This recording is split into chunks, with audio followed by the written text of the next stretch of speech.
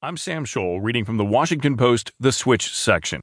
Uber fires more than 20 employees as part of sexual harassment investigation, by Craig Timberg. Uber has fired more than 20 employees in recent weeks, the company told its employees Tuesday, as part of a wide-ranging investigation of the climate and culture at the popular ride-hailing service, said a person familiar with the action. The report of the firings came from an attorney at the Perkins Coie law firm, which Uber hired to assist in a broader sexual harassment